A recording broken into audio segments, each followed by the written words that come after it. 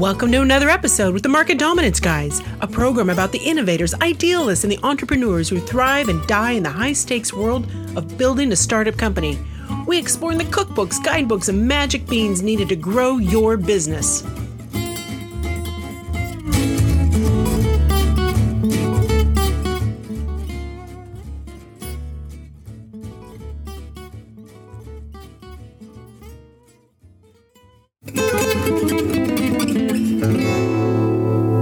This week, the Market Dominance Guys' dynamic duo of Chris Beall and Corey Frank are back together again, talking with Henry Wojtyla, the dynamic founder and principal of Real Source Group. His company's specialty business niche? The direct acquisition of healthcare facilities, particularly medical offices and surgical centers around the country. Recently, Henry was introduced to Connect and Sell's sale acceleration system, and from there, he discovered Chris's blogs and then this podcast. He is now taking the theories and techniques of marketing domination, which he learned from listening to every Market Dominance Guys episode, and employing them to dominate his own market. Listening in on their conversation, you'll discover that Chris, Corey, and Henry are kindred spirits and speak a similar business language. The laws of sales thermodynamics, the self-referential dynamics of markets, feedback loop dynamics, and tactical empathy. What these men also share is a true belief in the practice of having real conversations with prospects over what can often be a prolonged period of time, so that when a prospect is ready to buy, the relationship that has been developed will lead to a sale. Borrow ideas from their insights in Chris and Corey's 3 conversations with Henry Wojtyla, beginning with this Market Dominance Guys episode, When the Student is Ready, the Teacher Will Appear.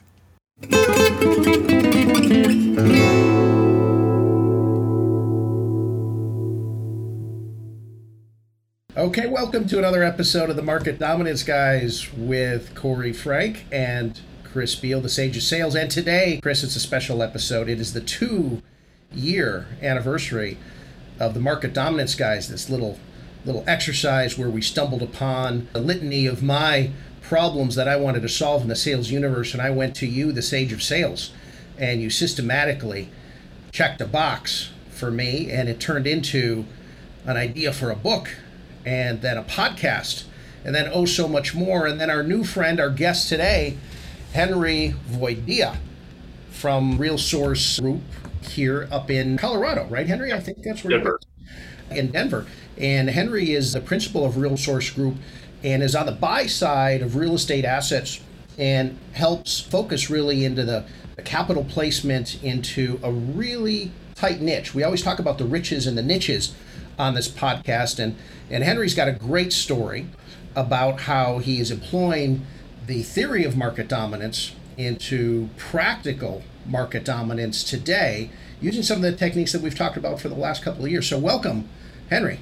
Thank you. Glad to be here. So I think it's helpful, Chris. How did Henry come into our little market dominance universe? Because I think we have your family members, your son, and I got my mom. I think we got about 8 subscribers. Henry was the 8th that kind of just stumbled into our world here. How did this happen, and how did Henry come to be a guest here today? Well, first of all, I have to correct you. And thanks so much, Corey. Thanks for being here, Henry. There was a doe walking out here in my fiance's forest, as we call it, the next door lot. I call it Helen's Forest because a queen should have a forest. And she has 2 fawns. So I signed up all 3. So we're now up to 10 people listening to Market Dominance Guys. So okay. I don't think they will ever be guests, though. They seem to be very, very quiet, and they've got a lot of work to do out there. There's a lot of stuff to eat. Like our guests are very quiet and ethereal too, right? Wouldn't you say? I mean, do the thermodynamics of sales, they let that do the talking for them. So Exactly. So how Henry and I came together from my standpoint was pretty simple. Somebody said, hey, we got this Sandler deal. So we have a deal with Sandler. So we have a Sandler client. He seems a little different. I said, what does that mean? And well, he wants an integration. We don't do those. Should we charge him for it? Oh yeah, I better charge him for it. We don't want to do integration for something. I mean, he's like 5,000 dials for $3.98. Are you kidding me? Well, I looked a little bit closer, and then thankfully for me, Henry said he wanted to talk, and I had a conversation with him, and he just blew my mind. Just totally blew my mind. It was like, wait a second. I'm wandering around. I'm looking here. I'm looking at, oh, there's the Tower of Pisa. There's this, there's that. And then I wander into this place and there's Michelangelo painting the ceiling. It's like, holy moly. I didn't know anybody knew how to paint ceilings like that. So he's painting the ceiling by basically taking over an industry that we at Connect and Sell have done more than blunted our pick on. It's actually been maddening for me. I've done a test drive at a very large commercial real estate firm, and it went spectacularly well. And I won't name the firm because God knows I might have to talk to them again someday. But it went really well, and they're calling in these places in Manhattan and basically saying, you want to sell your building, right? And pay me a commission to do it, which Henry's going to tell us why they say that. And it's just boom, boom, boom. Things are happening. They're really professional. They're on message. Everything's great. We get to the end and they say, well, what's next? And I say, well, this flight school thing is next. It's going to cost you $9,500. And they just looked at each other and went, well, how do we ever get $9,500? And I'm thinking you could sell like 2 of these chairs, right? But that was my experience with commercial real estate. So suddenly I meet a guy, Henry, who's got not only just a plan, but he's executing already on something that when I hear about it, I go, oh my God. So we spoke, and then we've done some work together, and then he was kind enough to fly up to Seattle, and we spent the better part of a day together, not socially distanced properly, in a hotel lobby. Well, we were kind of like half and half. Discovered that he drinks Lagavulin. So he's a stronger man than I, but I can drink it, but I'm a weak guy. So I'm here with my little Macallan, right? Anyway, what I realized in talking to Henry was he's taken something that could have been an idea, but I never managed to articulate it, about what we've been talking about with market dominance, which is time shift your efforts into, I'll call it the closing past. That is, take your anticipated closing date, whatever it is. Time shift your activities so that they're well before that closing date. Build a relationship, build trust, and gather information. Do this systematically across the market because each potential prospect has got a different closing date. And you get the famous portfolio we talk about running over time. I'll call it the John Jackson portfolio. But you get it with an information flywheel attached to it that lets you dominate in another dimension. So you dominate in time and relationship with trust, and you dominate with information by using your sales activities to gather information. The combination, as you can tell, me, the old mathematician, right? I'm always looking for something that multiplies together, because through multiplication, we make an exponentiation and the really big stuff happens.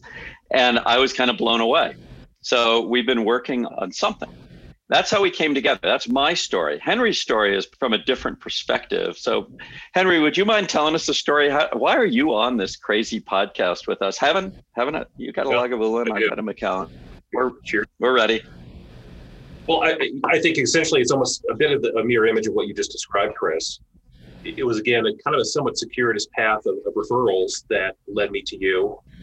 And the origin point of the initial referral was me looking for ways in which to, speaking of multiplication, multiply myself in a way that I can cover this niche that we've built this business around, which is specifically the direct acquisition of healthcare facilities, particularly medical office, surgical centers around the country. And although that is a very finite niche, there are still enough assets, prospects, and people and things to know that for one individual to cover it on a national basis, it can be a bit challenging. So I was determined to figure out a way to multiply myself.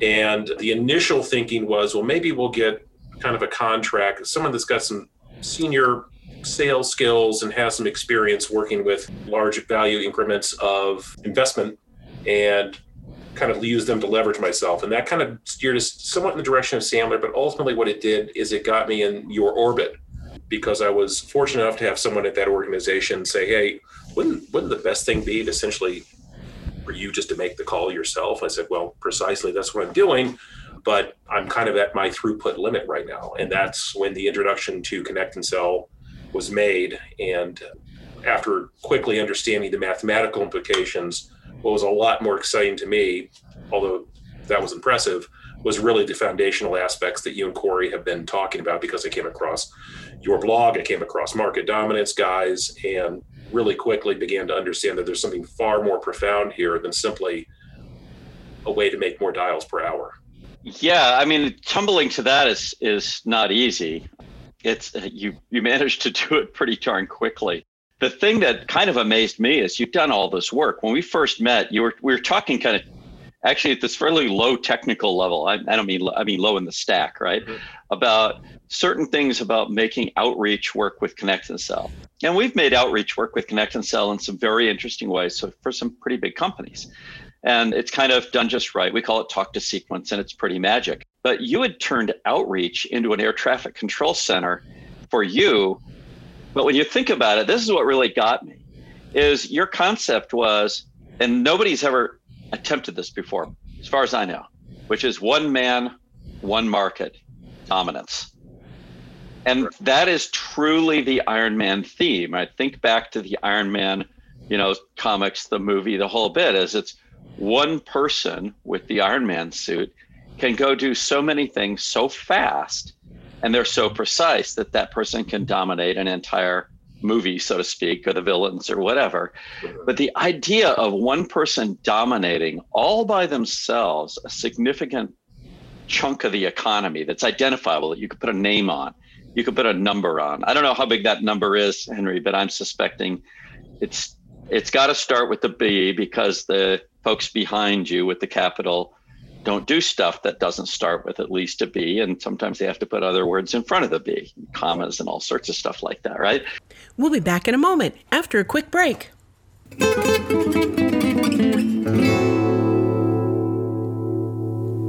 Connect and Sell, welcome to the end of dialing as you know it. Give your fingers a rest with Connect and Sell's patented technology. You'll load your best sales folks up with 8 to 10 times more live qualified conversations every single day. And when we say qualified, we're talking about really qualified, like knowing how many tears were shed while watching Titanic kind of qualified.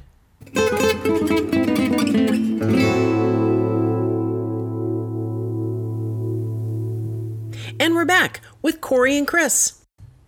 So it's not a tiny market. It's not like a banana stand. Like, yeah, I could probably go, if I really put my mind to it, and dominate the Port Townsend farmers market for hard goat cheese. Actually, I couldn't, because I know who does that at the Chimicum dairy place, and she's so good that no, I couldn't displace her. But I could come up with something, right?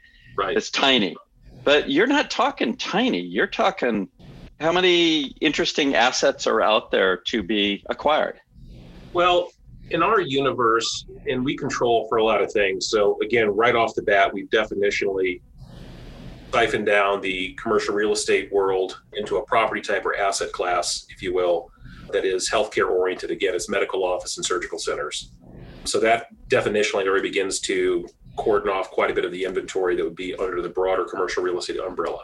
From there, we then began to control for certain factors in terms of size of assets, quality of assets, ownership or counterparty types. So I can give you some specifics. In our world, we don't particularly care about properties that are less than 20,000 square feet, just because you're probably never going to get to a valuation that is going to be large enough to make sense for our book of clients. It just, you don't get any economies of scale in terms of the capital placement.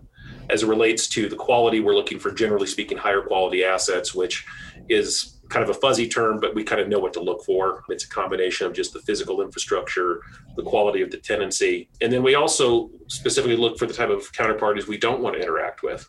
In our world, ironically, what we don't want to do is actually be calling upon health systems or hospitals. And the reason for that is that they, like many large institutional type owners, frequently have two factors that don't work in our favor. And we've identified that early on in this business. One is they are slow to move, generally speaking. And they also typically, for many institutional reasons, don't tend to make what I'll call more entrepreneurial driven decisions. And what that means in this world is they are not going to sell on an off-market basis. Somebody in accounting, somebody in finance needs to have some version of a CYA where they can say, well, we went out and we made a market and we got X number of offers and we feel comfortable with the price. Doesn't mean they could have even got the same price directly, or frankly, probably even a better price when you begin to think about all the frictional costs we take out of the equation. But setting that aside, we quickly learned that was a type of counterparty that didn't work well for us. None of this is negative in the sense that this doesn't speak ill of those institutions or groups. It's just we had to quickly distill down where is our fertile ground. So when we do all of those things, getting now back to your question, there's really only about 5,000 properties across the country that we care about. Maybe a little bit more. That's about it. And it's interesting, Henry, you talk, right? I think you're leading the witness there, Chris, about how tight and small this market is with Henry, right? We led off by saying, hey, the riches are in the niches. And I think in one of our earlier episodes, this got to be in the first 6-8 months or so, Henry has them all categorized, so you probably know this. Remember this, Henry, is we talked about how entrepreneurs oftentimes make the mistake, repeatedly encouraged by VCs, by the way, to describe their TAM, their total addressable market, as really vast, as some sort of advantage. But it's really a huge disadvantage, right, Chris? Because the tighter your market, your first market, the better off that you are, because you actually have a better chance of your product actually solving a problem that your market has, correct? Yeah, I mean, the problem with big markets is they're generally not markets. So a market is defined as a set. Essentially, you can reduce it to a list and order it in whatever way you want, but a set of entities, folks, whatever, that if you sell to one, it reduces the cost and risk of selling to every other one in that set. So as soon as you come to one that doesn't fit that model, that if you sell to one, that one is not advantaged, right? You don't have an advantage selling to that one. You have to kick them out of the market. Mm-hmm. They don't count. Right? This is a Jeffrey Moore kind of definition of a market. It puts a skin around it. It's almost surface tension. Actually, the math is identical to surface tension, but thank God most people listening to this podcast don't know the math of surface tension, so they're not plagued with the kind of dreams I have at night. So it's like how surface tension works. It holds itself together because every molecule in there is attracted to every other one in a certain way, right? Water is funny like this. It's this polar molecule that one water molecule gets close to another one, orients itself so they like each other. Well, if you drop them from the sky, they make little balls called raindrops. It's kind of cool. They're not actually shaped like this. They're shaped like little balls because it holds together. Markets are like that. And by definition or by fact, it's hard to make a raindrop above a certain size, right? You can't make a raindrop the size of a 747, much less the shape of one. It just doesn't work. It breaks apart into pieces, and then the pieces hold together. That's how markets behave. So almost by definition, true markets are always relatively smaller than people think. So to your VC, what you should be saying is, there's a set of markets that we've identified if you need a huge investment, and they're related to each other by a common set of needs that aren't perfectly overlapping, but are similar enough that one product with small modifications can jump from market to market. And then market dominance is key because I can't get to all of them unless I can take one. Because the only safe position in a market is dominance, right? So I had to go take a market. We had a whole episode on this. I was talking about it with somebody today. Take one and then go, okay, what's next? And as soon as the boulder is rolling downhill, and by the way, the guy I was talking to, Matt Forbes, who you know well, said, you've never used the boulder analogy on the market dominance guys. And I said, well, Forbes, your memory tends to be pretty poor. So maybe I did, maybe I didn't. I really don't know. But here's the analogy is, I think I used it. I think I know where I was walking in the San Francisco airport when we were talking about it. But the idea is, hey, when you are trying to dominate a market, it's like pushing a boulder up a hill. Yeah. At the beginning, you're at the bottom and the hill's like this, and it's super steep and super hard, and you got to work like a dog, and you keep thinking it's going to roll back on you, and all these things are going on, right? Your feet are slipping, your hands are sweaty, you're afraid. As you start to get farther up the hill gets the hills are like this, like these volcanoes we have here. They go like that, right? And then it gets a little less steep and a little less steep, and then you start to feel like, hey, I can move this thing. There's a point where it starts rolling downhill by itself. Don't run next to it. Go get another boulder at the bottom of another hill, right? Because you were strong enough to do one. So the key to markets dominance, maybe we should have called this markets dominance, guys, but I think people would have just they already look at us funny, Corey, so it's not going to help to do that kind of stuff, right? But market's dominance is the key, because unless your offering can address at some level or provide leverage at some level across multiple markets, you are an idiot to build it. Mm-hmm. So that's the definition of a product. A product is something that can have currency or meaning in multiple markets with some modifications. Now, maybe the modification is too big or the resulting product is too low value, right? A Tesla as a doorstop is kind of a weird cross-market move. They make great doorstops, by the way, but so do a lot of other things, right? So, but a Tesla to tow an electric airplane in up to 60 miles an hour to reduce the amount of battery you need in the airplane, so the airplane could go 600 miles instead of 400 miles. That is a pretty cool use of a Tesla. Now, that's a very defined market. How many electric airplanes do we need to get going 60 miles an hour so that we don't have to use that heavy battery to get them going? The battery can stay on the ground and the plane can go in the air. We don't know yet. That's a nascent market, right? But it is an adjacent market to the electric automobile market. It just turned, and the product itself would work fine with a little hook on the back, for the cable and stuff like that. So people tend to think of markets, I would say, funny or not very precisely. Henry thinks of markets super precisely. What he just defined is a precise. I'm sure of this following fact: the more buildings he buys, the easier it's going to be to convince somebody to sell a building through him. Right, Henry? Correct. Absolutely. Because they see themselves like each other. Yeah. It's actually, the same principle when we say tactical empathy. In a cold call, we want the other party to know that we see the world through their eyes. A market is a means by which each sale causes everybody else to see the world through the eyes of the person who bought, and it makes it easier for them to buy. Mm-hmm. It's there's structural. Self-referential dynamic. Yeah, it's powerful stuff. Well, we've talked about one of the laws of sales thermodynamics and market dominance, right? Is that the more traction I get, the less there is for my competition, and the more friction my competition in essence has, especially when I do proper follow-up. So I'd imagine, Henry, that as you started this process, right, that the exhaust or the signals, not the noise, right, as Chris talks about oftentimes, but the signals that you're getting from these folks who aren't quite ready to engage in a conversation yet, but they may be ready next month or next quarter, is that's part of your market dominance process, correct? Absolutely. And that actually ties into the broader concept that Chris mentioned a little while ago of the air traffic control piece. And part of the reason I needed air traffic control was actually to kind of really help me manage in two completely different capacities, two ends of the pipeline or the spectrum. On the one end, we've got the top of funnel, if we want to call it as such, which is the out there in the trenches, engaging with market participants at a high volume and number and speed. On the other end, because of the caliber of the people I typically deal with, they're usually fairly sophisticated. They typically are high net worth individuals. The value of the underlying assets in question, I can't let any ball ever drop. So I have to kind of figure out a way to operate in both ends of the spectrum. And the air traffic control piece was a kind of a big way to get there. And you're right, getting signal out of noise is a huge piece of it. And we are very cognizant to always try to harvest data, either be it directly, which is of course the best, by way of having real conversations with people over time, but also be able to begin to infer data, which kind of speaks to a little bit, although maybe a different point that Chris was making about the self-referential dynamics of markets.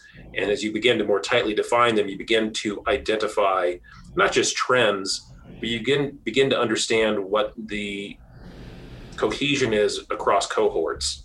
And that helps us begin to, if we can't get direct data, make some pretty intelligent, in some cases guesses or assignments, if you will, of what I call metadata that we can then begin to overlay upon our TAM that lets us really get precise in how we cross-cut that, which again lets us then better message and better address concerns with folks. If we still haven't necessarily spoken with them directly, we can begin to partition that messaging in a way that's meaningful for them. So there's all these feedback loops. Chris and I, frequently are discussing feedback loop dynamics in many, many different ways, and this would be one flavor of that. Yeah, I like that. It'd be interesting, I think, for the sales nerds who are fans of this kind of show and these type of discussions, that we get into a lot. Without disclosing too much of the IP, what surprised you being a seasoned real estate asset acquirer in the marketplace for many years when you started looking at one man's trash is another man's treasure? And when you looked at this residue, what surprised you that maybe they never taught you about real estate in the past? They never taught you about acquisition strategies or sales or pipeline management, et cetera, that now you can't unsee it. I think that's the thing about these laws of sales thermodynamics that we talk about, is once you understand, in our world, dial to connect, sales ratio, list size, who picks up the phone, once you see it, you never unsee it, no matter what market you go into.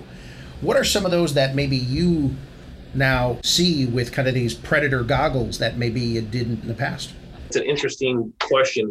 It's both specific and broad at the same time. I guess at a certain level, a lot of this has been organically figured out over time by ourselves, myself specifically. There wasn't really a specific roadmap to get there per se. As on a somewhat related but separate topic, Chris and I have also had many conversations, including with some other individuals, about really the lack of any sort of guidance or training in this particular industry. So a lot of it has been bootstrapped over the course of my career to kind of figure out the signals to look for and the indicators. It wasn't really a formalized, in terms of training, no really real training.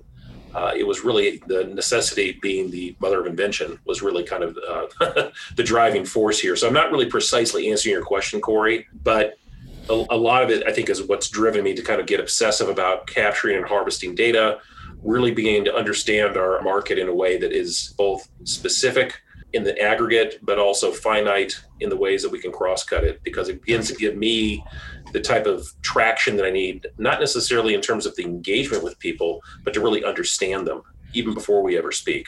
Mm-hmm. Today's show is also brought to you by UncommonPro.com. Selling a big idea to a skeptical customer or investor is one of the hardest jobs in business. So when it's really time to go big, you need an uncommon methodology to convince others that your ideas will truly change their world.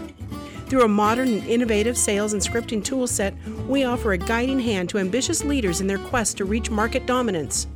It's time to get uncommon with UncommonPro.com. Never miss an episode. Go to any of your favorite podcast venues and search for Market Dominance Guys, or go to marketdominanceguys.com and subscribe.